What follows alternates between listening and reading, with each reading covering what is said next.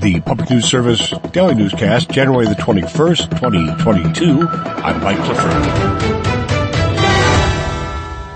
More than 200 business owners are calling on others to support federal reforms to strengthen election laws.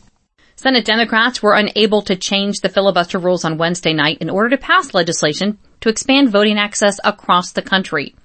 Barry Sick owns Naturepedic, an organic mattress company in Northeast Ohio, and is a member of the American Sustainable Business Network. He says businesses understand a functioning economy relies on a functioning democracy, and that, he says, requires citizen involvement. If I may be a little bit harsh, we can't just trust government to do the right thing. We need citizen participation. We want a society where everybody's treated equal, everybody has a chance to succeed. Voting rights is one part of that.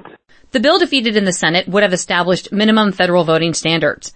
It was a response to dozens of bills passed in GOP-controlled states that Democrats argue were designed to make it harder to vote. Mary Sherman reporting. Meantime, a new wave of Arizona voters in the 2020 election changed the normally conservative state to one where progressive candidates and ideas have a fighting chance. Some are feeling deserted by Senator Kristen Sinema's vote Wednesday night against changing the Senate filibuster. The move essentially blocked Democrats' efforts to pass new voting rights legislation. Dozens of supporters, including the powerful Emily's List Political Action Committee, say they're reevaluating or outright pulling their support. Roy Tatum, political director of the group Our Voice, Our Vote, says Sinema has left many of her supporters scratching their heads. We feel that she's abandoned those of us who supported her. I've had a number of conversations with her directly around some of the specific issues that we were dealing with, and I had no idea that she would just be so distant. Sinema says while she supports the Freedom to Vote Act and the John Lewis Voting Rights Act, she refuses to modify the filibuster in order to pass them with a simple majority. Sinema's election to the Senate, along with fellow Democrat Mark Kelly, was hailed as proof that conservatives had lost their tight grip on Arizona politics. I'm Mark Richardson. And from the Hill, the U.S. Supreme Court Thursday rebuffed abortion providers' latest legal maneuver in their challenge to the Texas 6-week ban, which has sharply reduced abortion access in the state since taking effect nearly 5 months ago.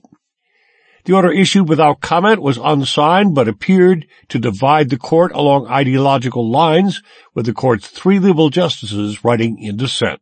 The Hill notes an issue is a procedural fight over which tier of the lower federal courts the case should return to after a divided Supreme Court ruled last month that abortion providers could contest the ban in federal court and list Texas state licensing officials as defendants. This is PNS. And if the state of Iowa wants to create a healthier outcome for its residents, advocates say there are steps policymakers can take right now to make it happen. As the legislative session takes shape, there are calls to extend postpartum health coverage for new mothers under Medicaid, which in Iowa ends after 60 days. But the federal government is now giving states the option to extend the coverage to 12 months.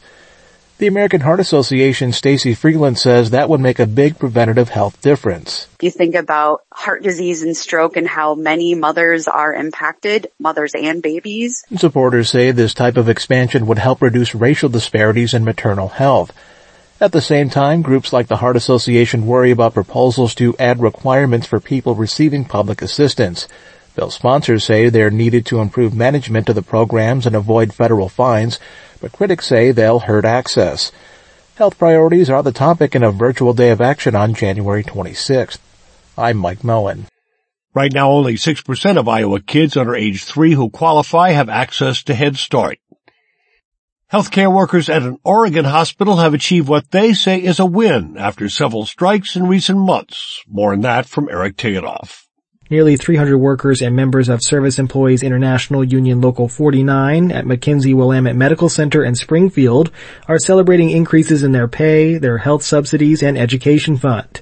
SEIU Local 49 members went on strike in October and December, including Aaron Gordon, a certified nursing assistant at the hospital. It took a lot for us to go out twice, but it gave management the push to understand where we're coming from and to see we're out here to support our community, and our community came out to support us, and that helped get the message through to them.